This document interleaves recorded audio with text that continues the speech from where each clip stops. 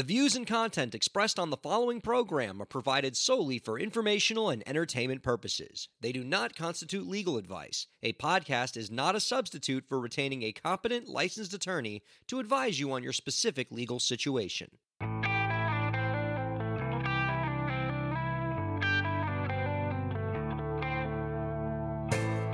How's it going, everybody? Welcome to the show.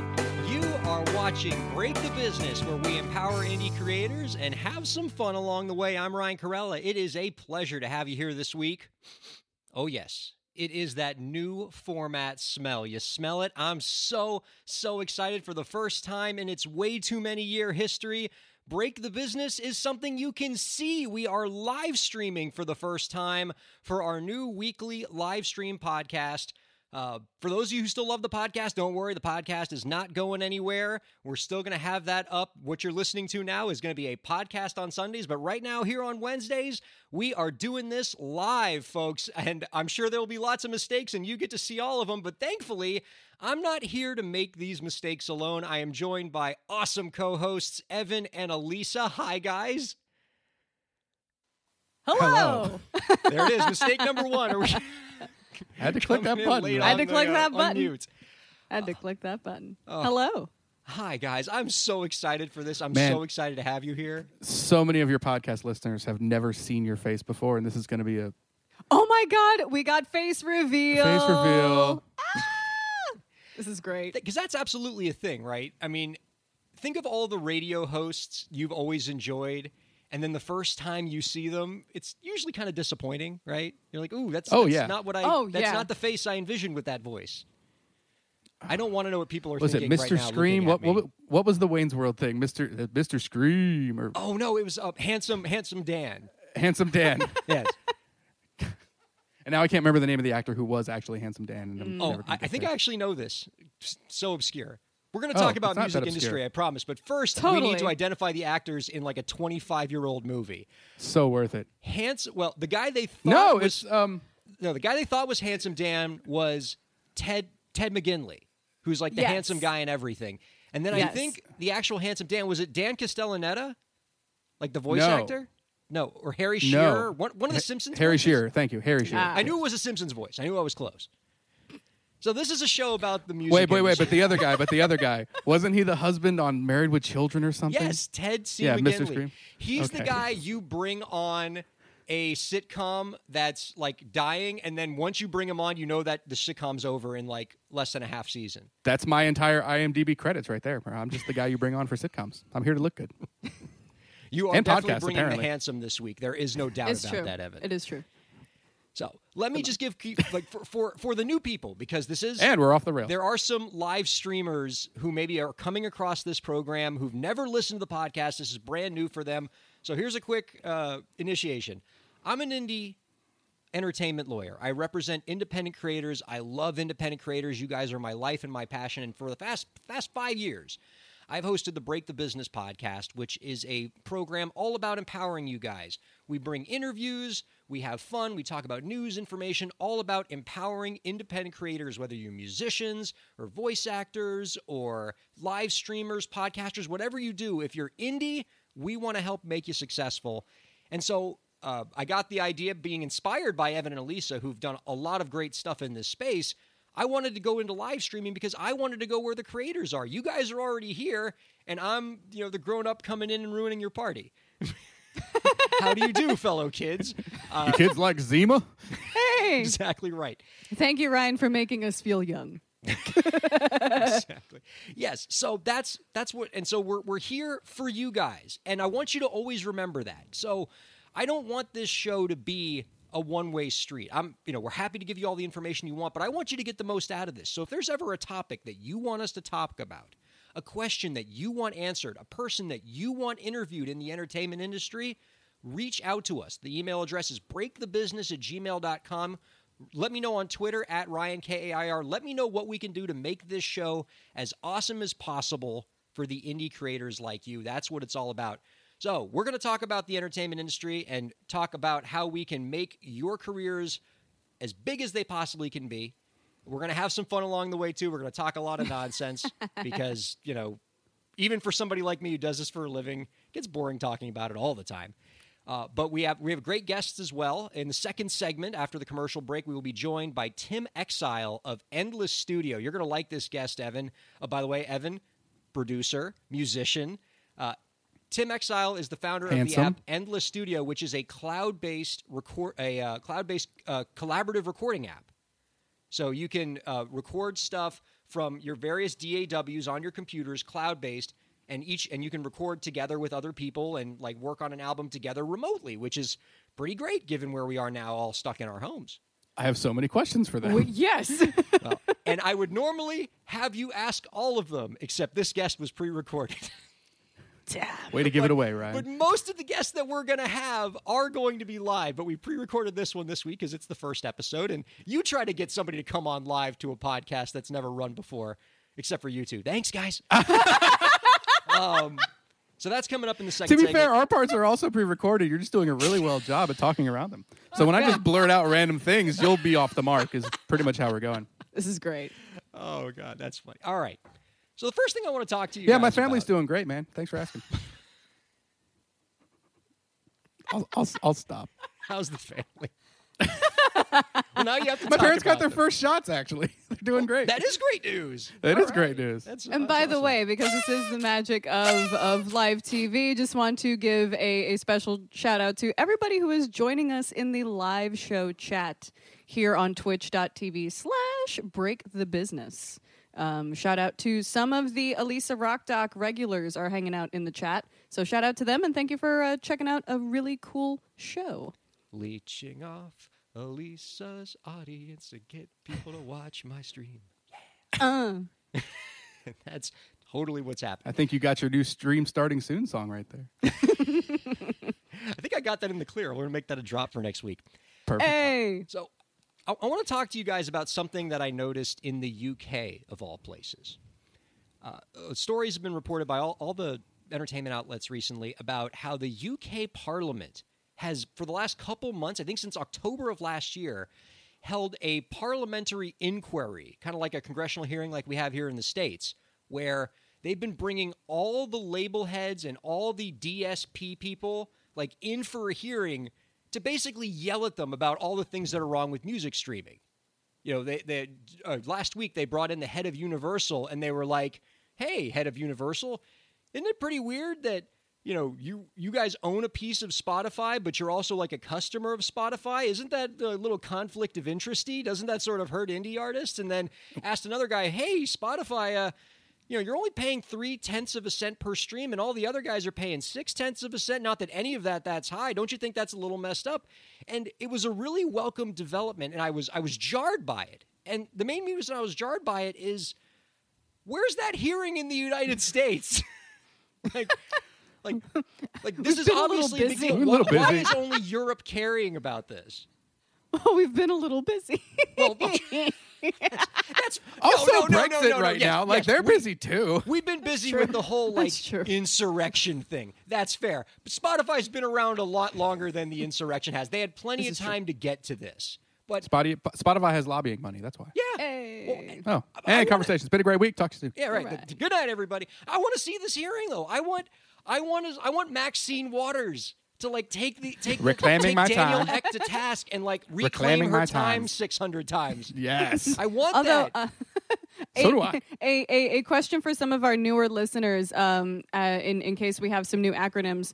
DSP might be a new acronym to some folks. What would that mean? Digital streaming platform. So Got your it. Spotify's, your Apple Music's, your Pandora's, as the mom from Schitt's Creek would call it.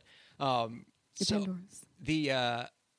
That's what that's all. You know, but the point is, and you guys said it exactly right. And I think this is the overarching principle that you indie artist, indie creator listeners, I want you to understand this. Okay, nobody cares about you guys, and that's a problem. Damn. All right. Well, Like, think about Bye. all of the major. Well, when I say nobody, we care about you. Elisa cares about you. Evan cares about you. But the people in power, okay? Think about all the times we've seen American congressional hearings involving the entertainment industry. They bring Twitch up on the stand because they are upset about streamers being able to use record labels' music without permission. Or it's like the PMRC back in the 80s mad because Dee Snider and Luther Campbell are using swear words. They're always about things that help the big industry, the record labels, the major motion picture studio places. We don't see the congressional hearings about how to help indie artists. And that's because it's called late stage capitalism. Yeah, Hey. and there's nobody fighting for this group, right? The major motion picture, they have the MPAA. The labels have the RIAA. Big-time performers, they have like AFTRA and the Recording Academy. But the people that are listening to this show, like, we don't have the voice that speaks for us in Congress.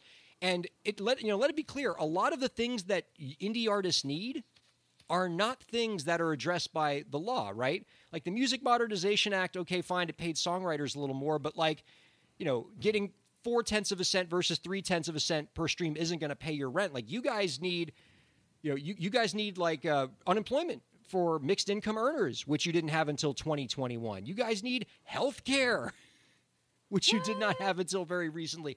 And so one of the things that I think I want to try to impart on this show is getting indie musicians and indie creators of all stripes to understand that your needs are different from the needs of the rest of the entertainment industry, whether it's big companies like labels or it's big-time artists like Beyonce and Jay-Z.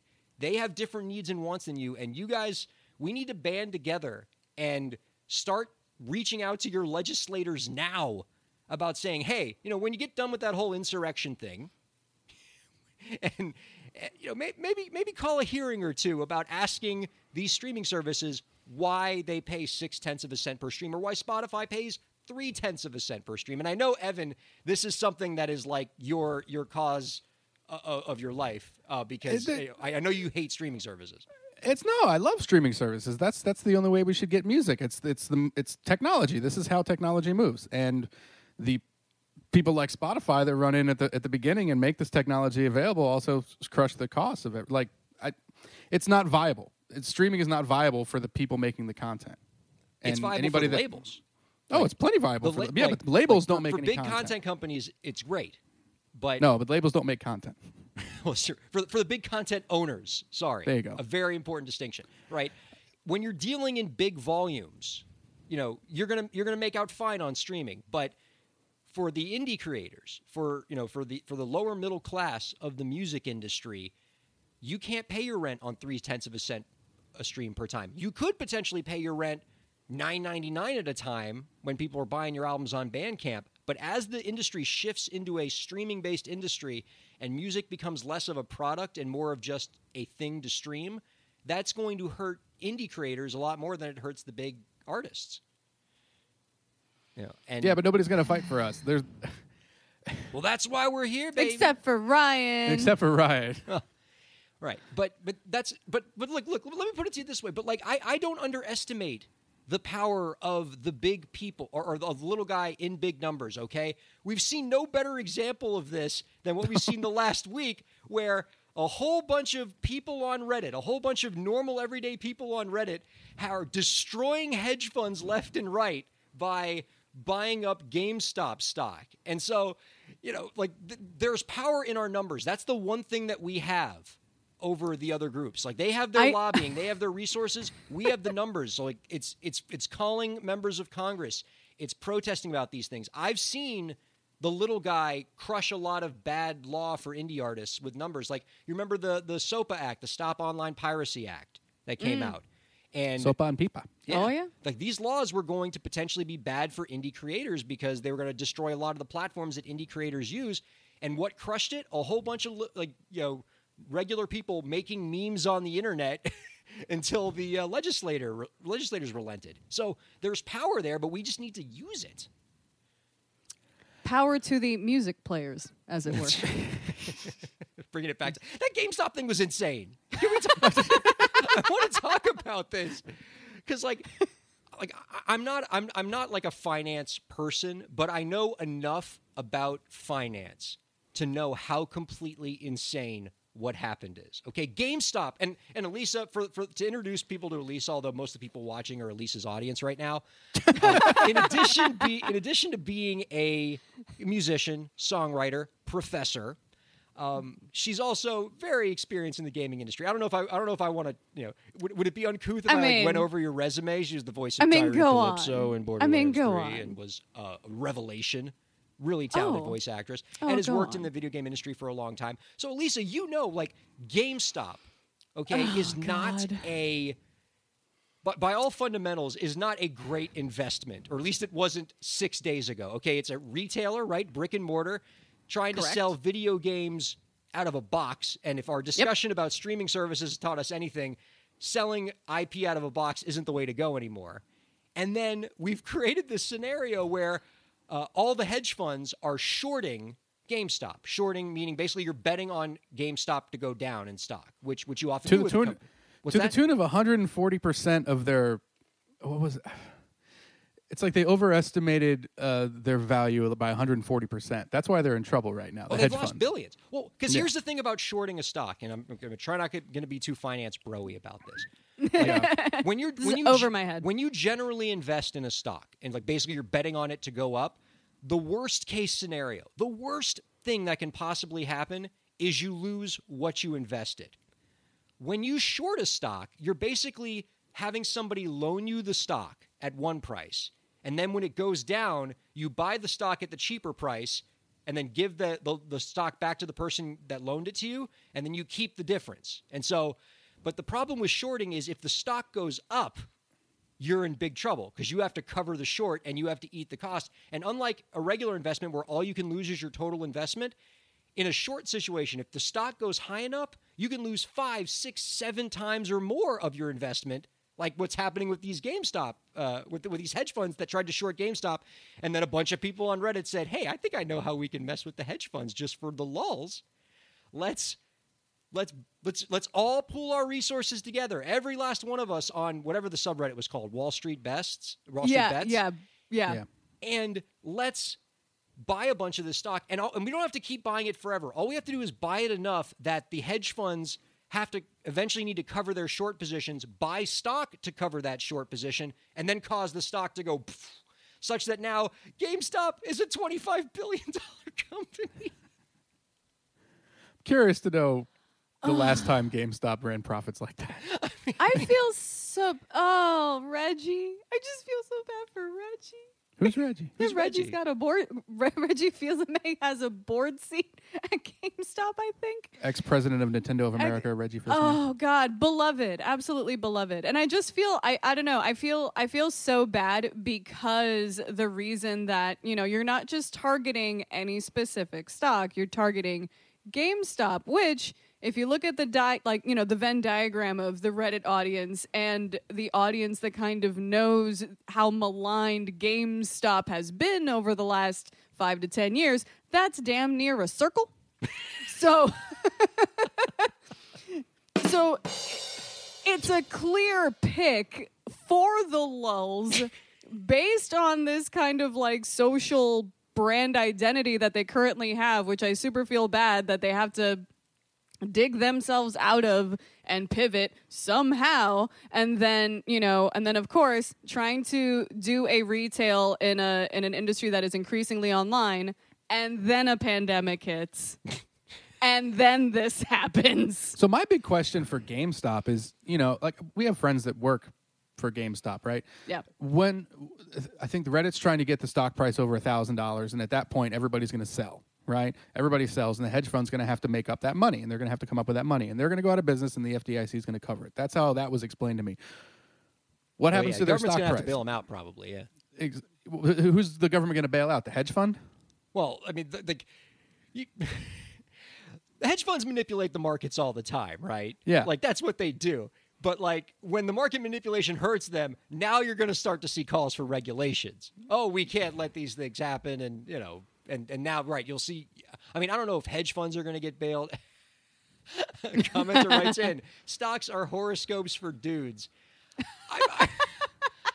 They can be in that. My mom's invested right now.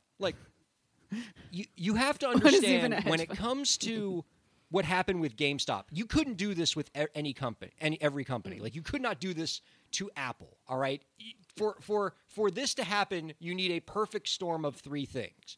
1, company with a small market cap. They can't have a lot of money. 2, you need to have a few outstanding shares such that if you buy enough shares at the low price, you can actually move the stock with like a bunch of people together. And then the third thing you need is something that nerds on Reddit care about. Because there are plenty of stocks that, and it has to be a stock that like a bunch of people are shorting, right? So it's like Redditors care about this stock and they know that hedge funds are betting against it, so let's try to screw with the hedge funds. And that's, so like you can't do this with every stock, but for the ones you can do it with, yeah, you can make a lot of mischief and make a lot of silly things happen in the markets. But I think it gets to the broader point, is this is the advantage that indie creators have, the same one that the Redditors have. Numbers. This is how you make legislators care about the things that matter to indie artists, like healthcare, like making sure that there's unemployment benefits for mixed income earners, like many I don't know, man. Artists are. I remember the Napster and the blow up that Metallica got from that, and Lars Ulrich and blah blah blah. And when the Napster was first happening, I was watching X Play or some video game show, which is even funnier. And there was a guy wearing a T-shirt that says "I pirate music," and he was taking a stand saying that, like, no, I'm not breaking any laws or whatever. And it's really dumb to do on a television show, and as a host especially, to kind of promote stealing like that, which Napster was stealing. People were stealing IP content, yes. right? Yeah. But the consensus that I saw from the rest of the world, while musicians are on stage saying they're stealing from us, the consensus was, fuck you. Mm-hmm. I don't care. I'm getting my music either way. And honestly, as much as I would love streaming profits to go up, I don't think you're going to get anybody other than musicians. And there aren't as many indie musicians as there are. There's not enough people to swing the Congress. Like, they don't care. People are enjoying the fact that they pay $10 a month and they get all this music for ostensibly free. And I think especially it's going to be hard training a generation especially that is used to only getting their music this way and only being able to listen to a YouTube video, or even being exposed to stuff like on YouTube, on Twitch, where fair use is and there's like there's absolutely no concept of what IP law is and what a copyright is and what ownership is and all of that stuff, because it's just like, I just push a button, I just get it for free. So it's I think going to it's a question of how do we somehow train folks to think of art to have some sort of value. Well, the other thing is, if you give it to them for free for so long, and then you want to come back and say, well, no, actually, now we're going to have to raise the prices. They're not going to want to do that. Like, the people that listen, like, they don't want their costs to go up. Cough gold. I mean, still, but like, Spotify is going to have to take the hit here. If they're going to have to start getting an office with cheaper rent and actually paying artists and stop taking so much off the top, because the price of admission is not going to be able to go up because people are going to Tidal or Apple Music or whatever, you know what I mean? And all of those other platforms are just as guilty. Everybody says Tidal and YouTube and whatever, everybody else is better, but nobody's good. Nobody's put forth like a sustainable market for streaming music. Well, so one of the things that I would like to see talked about more, it's starting to be talked about, but like something that's really seriously entertained by streaming services is user-centric royalties. I've been really chatting a lot about this lately, but I think part of one of the reasons why indie artists can be adversely affected by the streaming services is because of how royalties are calculated. So what we have now with streaming services is what's called a pro rata pool. So the way streaming gets paid out, for those of you who are unfamiliar with this, is basically all the money we all pay to Spotify. Elisa's $9.99, my $9.99. Oh, you and Elisa are probably on a family plan or something. But all of our streaming amounts, you got, it's a good deal. Two, of course. It is. Yeah. So all that money goes into a giant pot. Everybody's money goes into a pot. And then you get your royalties based on your proportion of how many times your songs were streamed relative to the whole. So if Crimson was 10% of the songs that were streamed on Spotify in a month are Crimson songs, you guys would get 10% of the total royalty pool. That'd be a really good month for you. You'd probably never be on this show again. But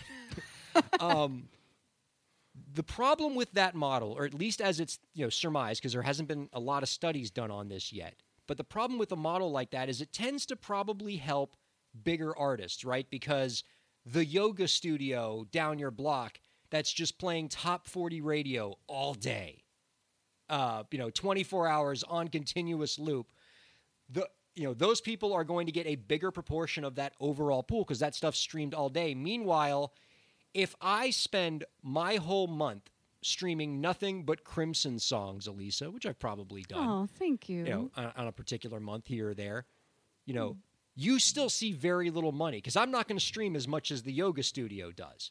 So that's the current model. What I think streaming services should be looking more into is this idea of user-centric royalties. So rather than having one big pool of royalties, treat every Spotify account, every Apple Music account as its own little pool.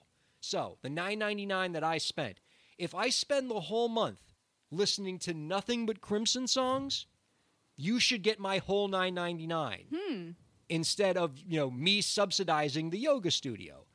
And I think that generally indie artists, my hypothesis is that indie artists, the Crimsons of the world, a lot of the guests that we've had on this podcast, Marion At Call, Try More Mojo. Try More Mojo. Oh, that's right. I've tried. Okay, haven't given enough love to your band. I'm sorry. Right. The bands that I surmise that the bands that are in that group tend to have those kind of listeners, right? The ones that'll just spend half their streams listening to nothing but one artist. And so instead of only getting, $8 a month or less, like you might get, a whole $9.99 just from one listener if they do nothing but binge your music for a month. I think that's more fair. I think that's going to be more fair to indie artists, most likely. And I think that, it's something that should be considered. But here's the problem. The labels aren't going to go for that because they like the yoga studio approach. And the labels are invested in Spotify. Right. And the labels are invested in Spotify. And by the way, they have the most content, right? So if Apple Music's like, hey, we want to try this crazy idea with user-centric royalties because we heard about it on Ryan's podcast. And they're like, oh, that's cool. All right, we'll just pull our entire catalog off of Apple Music if you do that. So have fun. I mean, so this isn't the first time this has come up, even on this show, even with me on this show, because you and I talked about this exact idea. I think when you're still in 2-digit episode numbers. Hey. So it's taken a long time to not happen. The other point that I might mention on this is that, that's great. So even if it's user-centric, so I only listen to Crimson. I only listen to my own band. Sure, that's all I listen to. And I pay $9.99. To Try More Mojo. Damn. Well, them too. Still, so we're gonna split my $9.99 between Crimson and Try More Mojo. No, we're not. We're gonna split whatever Spotify deems of that $9.99. So send me 2 cents. It doesn't matter, dude. Spotify's gonna get their money regardless. Spotify is the evil. The streaming services are the evil in this, and they are a necessary evil. But they're making this really hard for people that are trying to make a living doing it. The overhead does seem to be sort of problematic. I mean, and again, I'm no tech genius, but it would seem to me that running a music streaming service shouldn't necessarily require that much overhead, right? I mean, if you're investing in playlisting algorithms or whatever, but it's a program that you tell Siri what you want to listen to and then it plays it. But that's bouncing must not off be that hard because there's a ton of streaming services out there. What was that? No, it's just a lot of server space, and they're paying Amazon or Azure or whatever to host these songs somewhere, and the bandwidth to send so many millions of people to these servers every day is very expensive. Mm-hmm. The other idea is that expensive? No. Spotify could afford to pay people really well. How about that? But the other issue is the accounting portion, where the user-centric thing. Instead of one Excel spreadsheet that has all the songs, and Rihanna got so many plays. I don't even know if she's put out an album lately. But where's she? Where has Riri been? Making most of my makeup that's on my face. Scroll at the bottom. Where's Riri been? She's been making all of the makeup that I'm. She's making way more money on makeup than she ever did on music. Making so much money off of me. Oh man, that's always how it is. Yeah. But here's the thing. I will say, Rihanna is one of the only people that has actually put out a makeup brand and it's actually good quality. It's actually high quality stuff. So shouts to her for actually doing it correctly. Well, but anyway, but to finish the point that I never But see, even she has to put out a whole ass makeup line because she's not making enough money on Spotify either, I'm sure. She's That's probably a good doing point. okay. Put a pin in that. But Evan, I know you had something, and we keep interrupting you with Riri. Well, I keep forgetting it too, and I remembered it, and I think I forgot it again. So let's just move on. No, so the user-centric model, right? We have one Excel sheet, and then Riri puts out a song and then gets tons of money from it. Now you have to make an Excel spreadsheet for every single user. And there's no way they want to put that kind of money into that kind of back end. You know what I mean? Like, it's going to cost them so much more to what? Pay musicians? That's not Spotify's. Spotify has no interest in paying anybody. They've made that very clear. So I have no idea what the back end would be for something like that. I know that Deezer, which is a lesser-known streaming service relative to Spotify, has said they want to look at user-centric and they want to seriously do it, but they're trying to get the labels behind them. So, like, that at least suggests to me that one streaming service thinks that this is operationally possible. I'm sure the labels are just not going to have that. Well, that is the other problem. Now, I want to get back to Elisa's point about Rihanna having to do a makeup line, because that is a broader point, I think, about the new music industry that I think underscores what we're talking about on this podcast, okay? The top shelf artists today, the wealthiest of the wealthy, they're not making they're making a little bit of money on streaming, but most of them, if they are super insanely wealthy, it's because they've invested in other businesses at this point, or they've done other entertainment projects, because the numbers in entertainment have changed. Like, think about 20 years ago, okay? If you told Mariah Carey 20 years ago that someday she would be the host on a talent show or a judge on a talent show on network television, she would have punched you in the throat. And now, and then if you would have told her what she would be making job doing in show that, business, yeah, for her. Yep. Mm-hmm. You know, tell her how much money she's going to be making. No. I mean, tell her that she's selling, shoes on HSN. It's very fun and festive. It's very fun and festive. But like, she has to now. What? Because the economics of the industry are such where, like, artists don't go diamond anymore. So you can't just make money by the royalty checks coming in from your label. And Didn't David Crosby just sell his entire catalog or something? Oh, yes. To his label? Well, a lot of these guys did. And a lot of them are doing it. Just did. It's becoming the world now. But that's the other thing I want to impart to indie artists is the lesson that we're seeing from these streaming services paying 0.3 of a cent per stream is, if Mariah Carey's not having the same lavish lifestyle from streaming services anymore, what chance do you have as indie artists? And so as indie creators, you need to be talking seriously about, how do I create more revenue streams for myself? How do I diversify? How do I create my own makeup line? How do I create apparel lines? How do I get into other sectors of the entertainment business where I could potentially achieve success for myself? Because making money and living purely off of your recorded music, those days are done. They're done. And but so the old guys, we want to talk about guys, that on the show going forward. I'm saying the old guys will tell you that it was never the case. Nobody ever made money doing it. If you sold a record for $10, you maybe saw $1 of that. That's right? true. So yeah, if you sold 1 million records, Well, yeah, because you had to like recoup your advance. Yeah, if you were lucky, you got to recoup your advance. Oh yeah, no, I don't know. There's plenty. But then the old guys have also come along and said, "Yeah, streaming sucks." So. Streaming doesn't suck. Streaming is incredible. The fact that I can pull this thing out of my pocket and AirPlay whatever song I've ever wanted to hear to my TV right now, if I wanted to, is absurd. It's a technological marvel.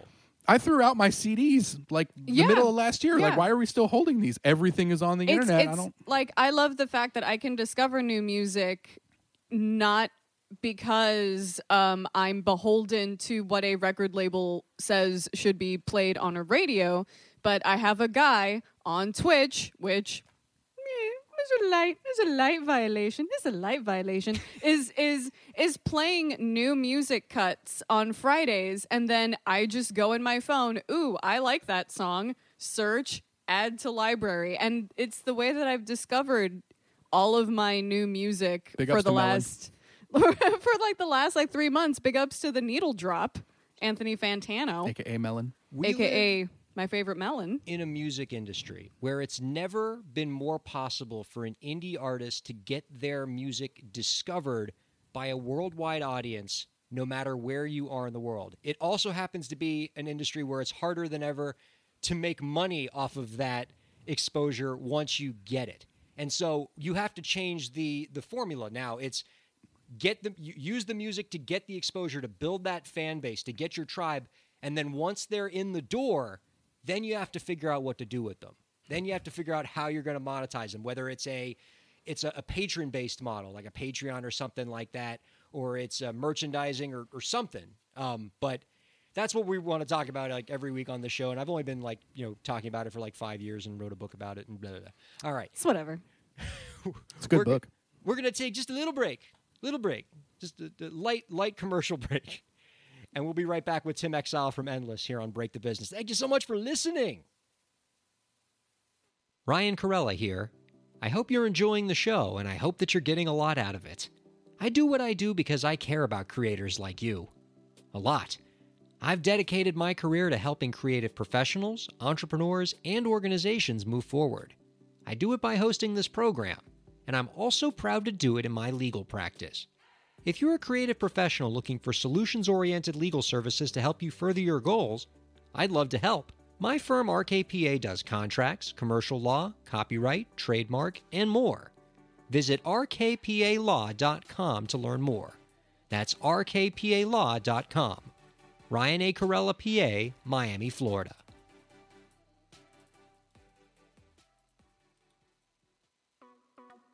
Streaming services for Break the Business provided by LEK Entertainment. LEK Entertainment is a full-service entertainment company offering everything from consultations to full-scale events and productions, including audio and video productions, voiceovers, staged theatrical productions, script and music development, and streaming services. For more information, visit lekentertainment.com. LEK Entertainment wants to help you bring your story to life.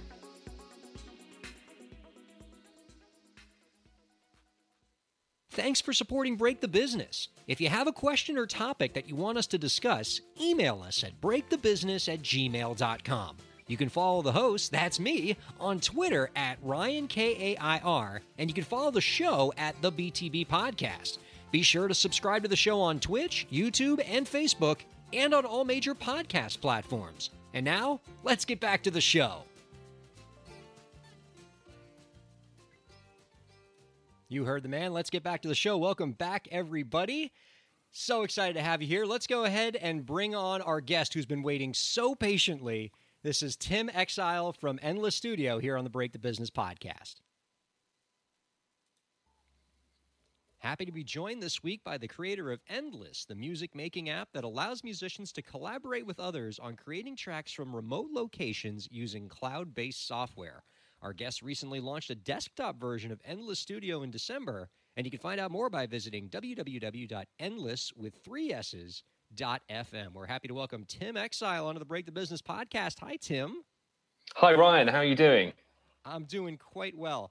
As I mentioned in the intro, it is Endless, ENDLESSS.fm. I got to know, why the extra S in your name? What's going on there? Well, firstly, try and get a trademark for anything endless with two S's. It's pretty difficult. As a trademark lawyer, I can appreciate that. Okay. So an interesting fact about endless with two S's, the endless domain, endlesswith2s's.com, is actually owned by Amazon.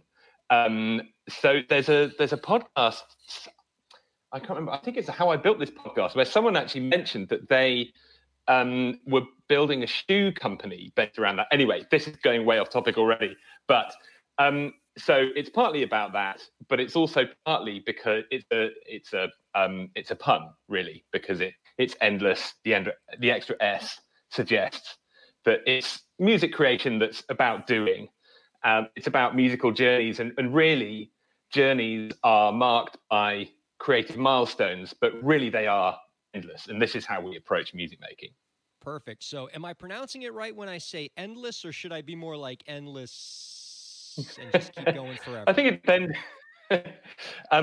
We've taken to just pronouncing it like endless with two S's, but if you want to emphasize the extra S, then go right ahead. Well, the podcast has a limited time, so but rather than experiencing just sort of saying your name off in ad infinitum, I want to talk about the experience that people have on Endless itself. And just actually, let's talk generally about just what it's like to collaborate on these cloud-based programs, because I'm hearing a lot more about music creators collaborating online, all on the same sort of platform from different locations. Can you tell us a bit about what that experience is like for those creators? How does it compare to the more typical experience of just creating music alone in a studio? Before I go into that, there are two types of collaboration that I think often get bucketed into the same thing. One of them is consensus collaboration, and that's a lot more common these days. I'd say consensus collaboration is the Google Docs format, where you've got a number of people collaborating, arbitrating on a single truth. And then you have conversational collaboration, and that's a collaboration that's a lot like how TikTok works. And obviously that's been very, very successful. That collaboration allows someone to come up with an idea, someone to then take that idea, give their slant on it, then someone can reply to it. So it's interactive and conversational. That, I would say, marks Endless out from a lot of other music collaboration solutions out there. And it's a really magical experience. The first time we got the technology running, about 2 years ago, there were 5 of us collaborating between the UK, Germany, and the US. And it was spine-tingling, absolutely spine-tingling. And what our friend Joe, who was in the US, said afterwards, it was as good as being in the same room. And I think that's the really important takeaway from how it feels to use Endless. Once you get into a jam with a bunch of people, you feel like you're in the same room with them, trading ideas, bouncing off each other's very unique creativity. That's so important right now. I think during the pandemic, as creators are all sort of huddled off into their separate locations, having those opportunities to collaborate using technology are more valuable than ever. And I appreciate platforms like yours stepping up to bridge that distance gap with technology to allow creators to create and to collaborate, because I think creators are at their best when they can work together, and using platforms like yours, they can do it. Do you have any advice for the listeners out there and the viewers out there on how to collaborate well effectively using these technology platforms? Because plenty of artists are familiar with collaborating in the same location, and that requires one skill set. But doing it on these platforms in a cloud-based interface is a completely separate skill set. Do you have any general advice on how these musicians can make that transition and collaborate well on platforms like yours? Well, in the case of Endless, I think the rules are pretty much the same, I would say. As I said earlier, it feels like you're in the same room as someone. And so really just observe the same rules as when you're in the same room as someone else making music together. Take time to listen. Take time to open up space for other people to put their creativity in. And also know when to talk, when to create, when to put your thing in. But it's very important to really try and up your game with empathy and listening, and also up your game in terms of listening to yourself. Listening to your inner creativity, because I think it can often be. It can often be easy to lose sight of your own creativity. So I would say listening is a very, very important part of it. Well, and I would imagine that ability to achieve empathy and to remain listening to your collaborators and also listening to yourself is a bit of a transition when you're in remote locations and you have to adjust to it. But it sounds like you've really taken some steps with platforms like yours to make that transition as easy as possible. And look, there are a lot of remote collaboration platforms out there for musicians. Can you tell the folks out there a bit about what you think makes yours different? Well, as loop back on what I was saying earlier, I think with the way we built Endless it's conversational collaboration. It's not consensus collaboration. There are people on Endless who've then taken this conversational collaboration and turn it into something more consensus-based. But Endless is really about come here, get into a musical conversation. And I think there aren't that many platforms that I know of anyway that are doing something similar. I would also say another different slant on this is that we're coming into the age of continuous engagement. All creatives across different media are now expected to engage continually, engage with their audiences, break open their creative processes. And so this is another big trend that we really built Endless for. We want to break out musical creativity so you can expose your creative process in a meaningful way, and you can use that creative process to engage people in a conversation. Oh, and that's a really exciting process. And it fits with the way that people are collaborating now, as you said, which I think is really exciting. And speaking of things that are exciting, the fact that as of December, you've now transitioned Endless Studio into a desktop format, which I imagine is going to significantly expand the user base and the interactions that can happen from a platform like this. And that's really exciting. And folks, you can find out more by visiting www.endless.fm. Our guest, Tim Exile, the creator of Endless, joining us this week. Tim, before we let you go, one last question. Do you have any last tips for the indie creators out there to help them move their careers forward? So I'll loop that back to this idea of continual engagement. I mean, this is the most important thing these days. Continual engagement is very exciting. It can also be exhausting. So I think actually the most important thing for creators these days is to really double down on managing your energy. Particularly if you're creative, it's very easy to overshoot and overspend on energy. And, we live in the age of the marathon, not the sprint.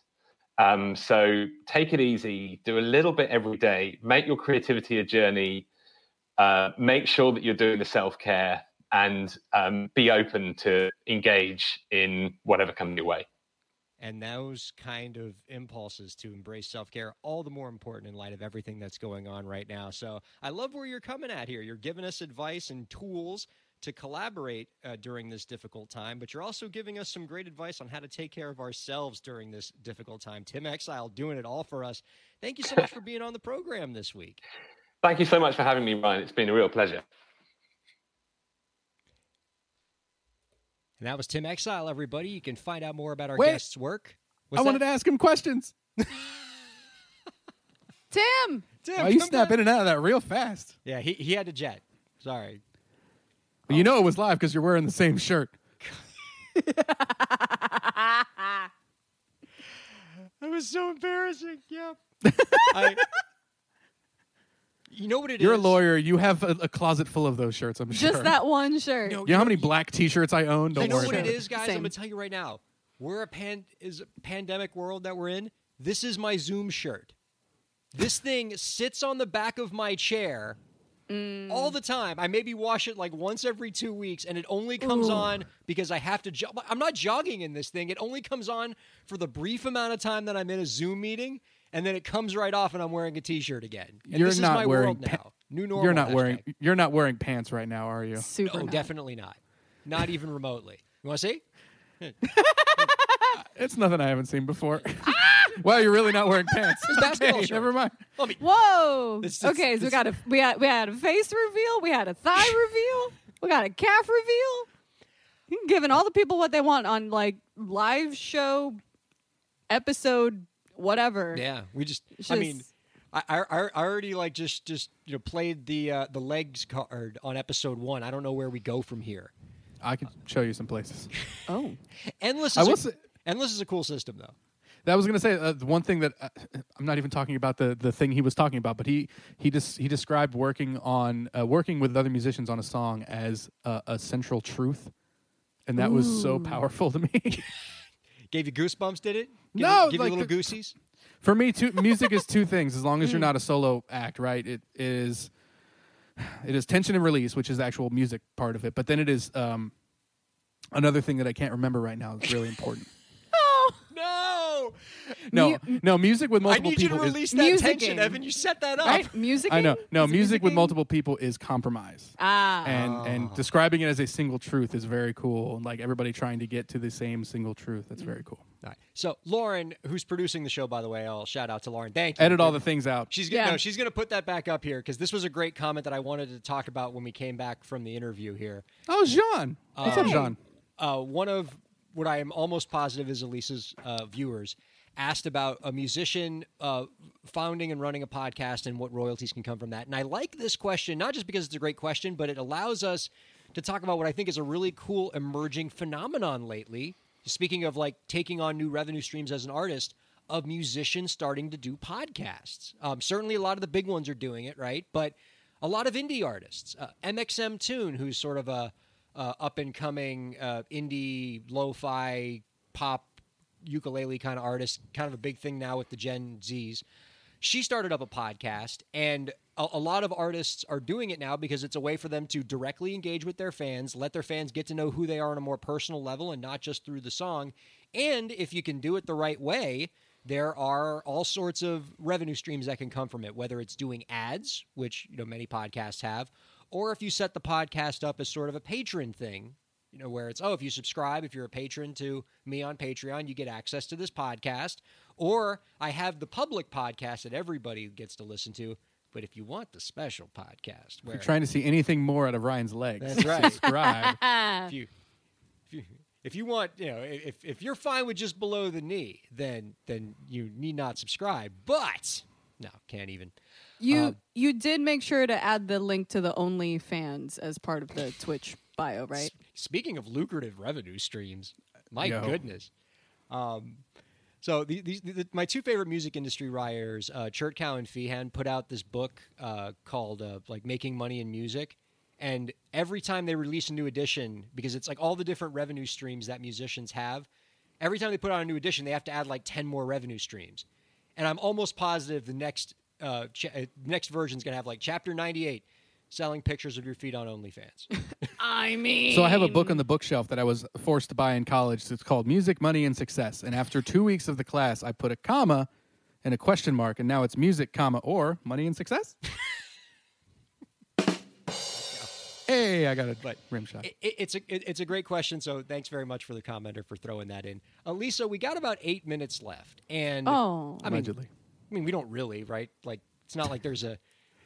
It's not like local news is coming on after this. I guess if we stretch for a little longer, that's fine. Thank you for that comment, by the way. I saw that one run across my screen and just make my day.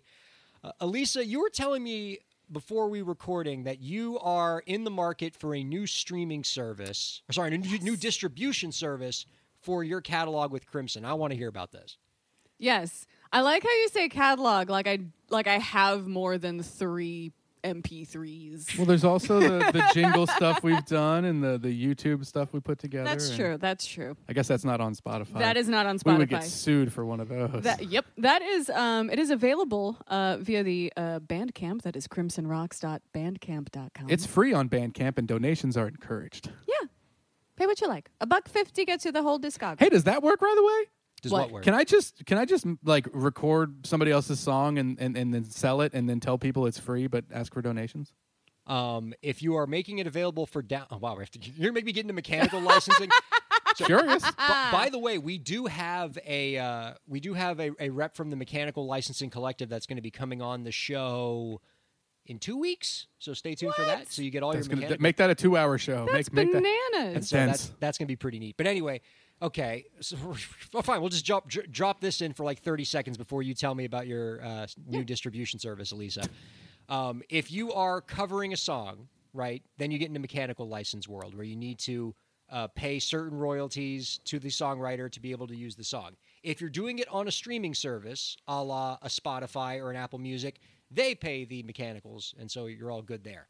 If you are making it available for download, like you often would with Bandcamp or iTunes, then you have to pay the mechanicals, and that's that 9.1 cents per download you keep hearing about, right? 9.125. Is it? Whoa, it went up. Look at that. No, it's been like that since college, Ryan. We were in college together. They should really raise that then. It's always been 9.125 Well, cents. but you have to understand, like, Evan, I don't remember the number because I don't traffic in those numbers anymore because we don't do it by copies anymore. It's the nobody streaming traffics those services numbers now where it's like 0.000021 cents per stream or something for the mechanical license in the streaming world. But anyway, if you are making a song available for download, even for free, and it's a cover, you have to pay the 9.1 cent mechanical license. You can use a platform like Easy Song Licensing, and you can pay the mechanical licenses to them, and they'll pay the copyright holders. We can do a whole thing on that down the road. Yeah, if you want. Well, I've seen this. A buddy of mine licensed a song for his like synthwave project or whatever, and he paid up front for like 100 streams of it or something, and that was their solution to like how do we figure out how to pay these people. Does that work? What happens after 100? Are they going to come for you? Like, how do they know? Who cares? Like, officially, we respect the rights of copyright holders and should pay people Absolutely. the licenses, all they're entitled to. But yes, in many cases, especially if you're dealing in small quantities, they may never find out. But are they going to get that however, $10 that he paid for that 100? Well, but here's the other thing. Again, if you were distributing the music through a DSP like a Spotify or an Apple Music, then don't pay Easy Song Licensing for the mechanicals because the streaming service is covering it. You distribute it through your distribution service. It goes onto the platform, and then it gets taken care of on that end. So don't pay Easy Song Licensing for something that Spotify is already paying. Now, what's interesting is one of the reasons that I switched distribution services is because let's talk about my family. Bringing it back around. This is why I'm a host. This is what I want to do for a living. I'm gonna just bring it back. Herding cats. So one of the reasons that I switched is because we're recording our new EP. Progress update video coming soon on youtube.com/ElisaRockdoc. But we're recording the new Sooner EP. for Patreons. Thank you. It will be up a day sooner for those of us who support via Patreon. Whoop, whoop. Patreon.com/ElisaRockdoc. So we're recording that, but one of the songs that we're recording is a cover. Mystery cover that shall not be named just yet. But one of the cool things that, when we did our first EP, we did it through CD Baby to get it on streaming services, and we had to pay, I don't know, it was like over like $20 a song or something. It was a little like, it was a little dicey. Big upfront costs with CD Baby.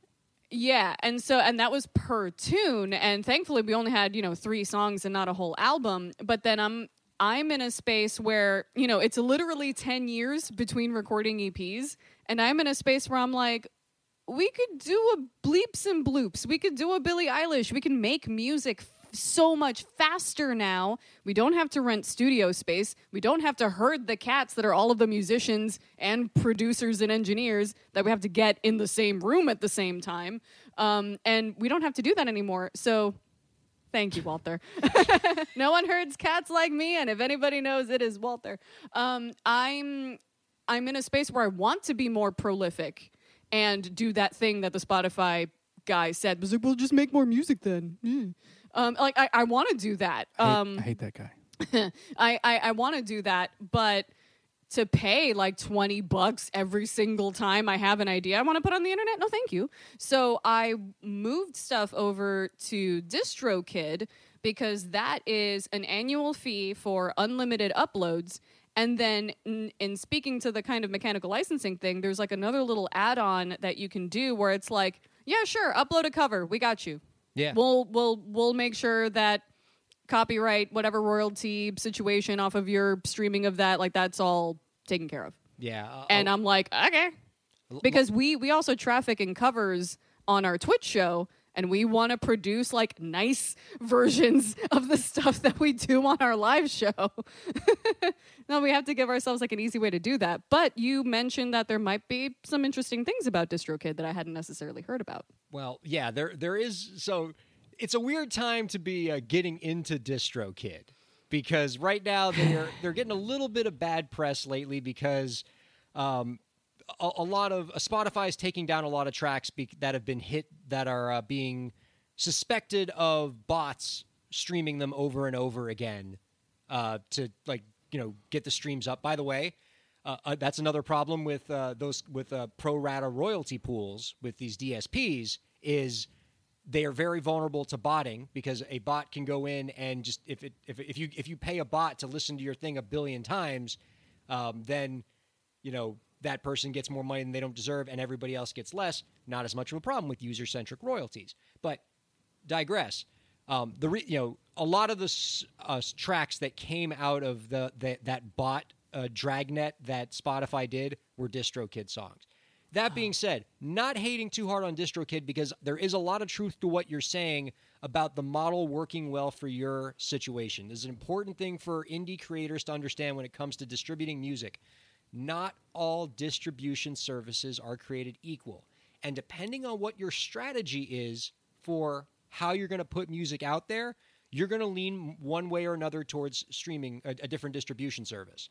So, look, I love CD Baby, all right? Full disclosure, Kevin Bruner, VP of CD Baby, Chris Robley, Director of Marketing for CD Baby, they are friends of Break the Business. Had them on the show a bunch of times. They're great. The company's great. They do a good job.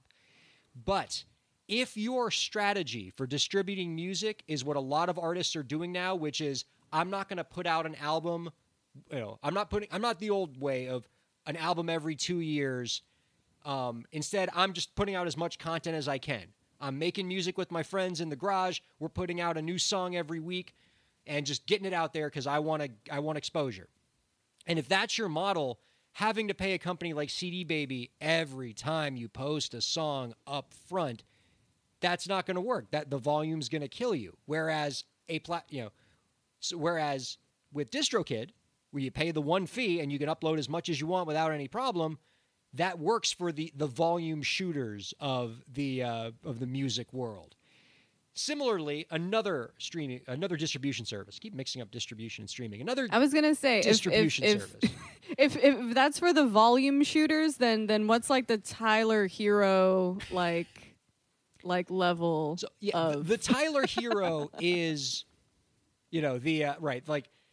sports references are so over my head. Like CD Baby is the middle ground where, you're going to put out some stuff, but you also still do big album projects. The ultimate of the I'm the album project only artist in terms of distribution services is TuneCore. If you think you're putting out music, just once every couple years, and you think you're going to do crazy numbers because you're kind of a big time indie artist, then you want to go with TuneCore because TuneCore, they're gonna charge you for every song you upload, but they're not going to take a commission. But they will charge you for every year you want them to keep distributing that music. Oh, right. So I've seen a lot of indie artists that are low career get burned by TuneCore, where they put out their first album and go, I don't want the distribution service taking 10%. This song's going to do crazy. I'm going to get billions of streams, so I'm going to pay the $75 or whatever it is up front, and then they wind up getting very few streams, and then after a year, their song is gone because they didn't want to pay another $75 to keep it up again. Whereas if you're doing crazy numbers, you'll pay the $75 up front every year because you're going to save a ton of money not having this distribution service skimming off a commission. So depending on what your situation is, you're going to want a different streaming service or distribution service every time. Well, I mean, how is your band approaching it, Evan? So Try More Mojo, we put out our first EP last year in February, and we went through CD Baby because that's what I'd gone through in the past.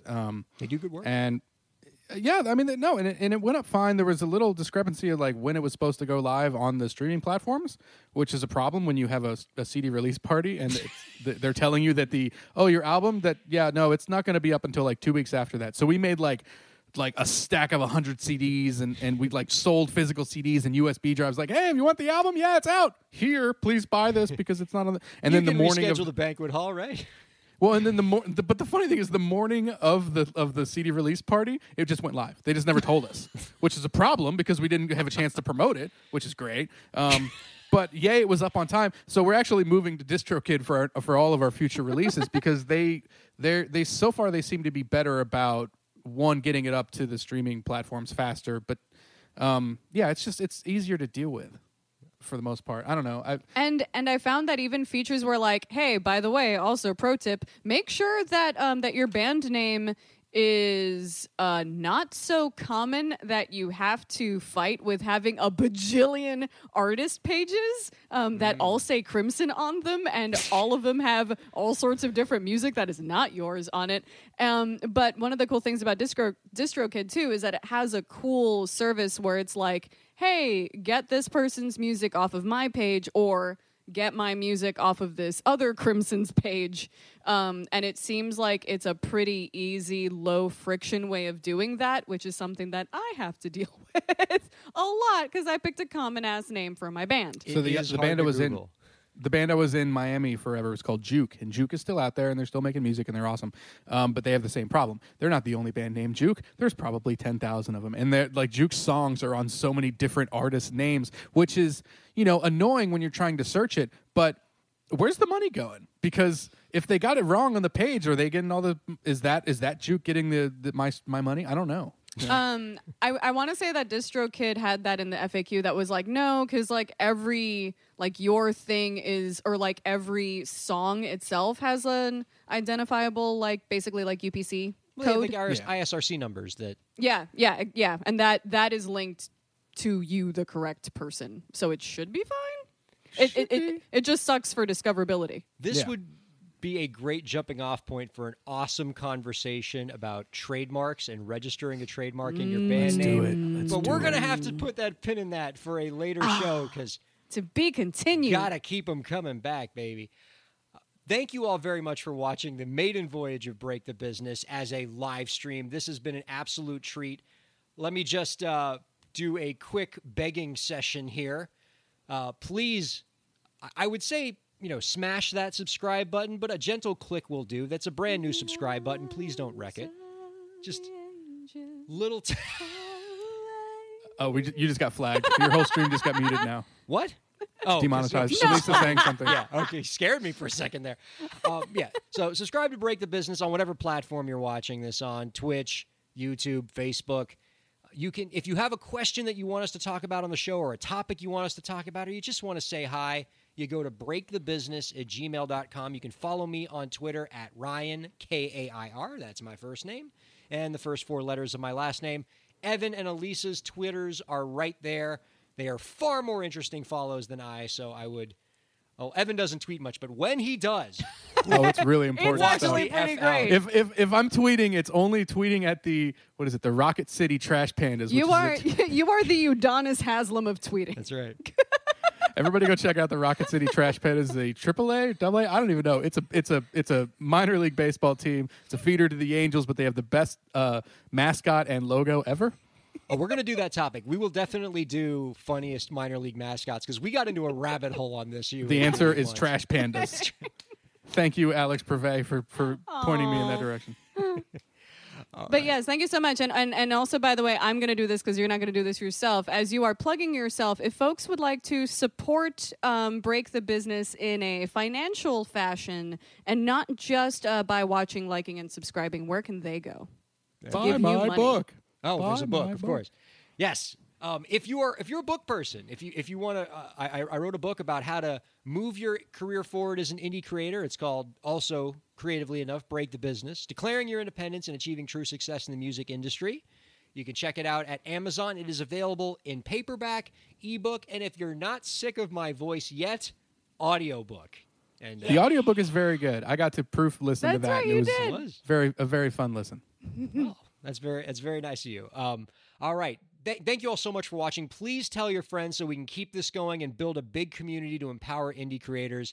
Thanks for watching Break the Business. We'll see you next week.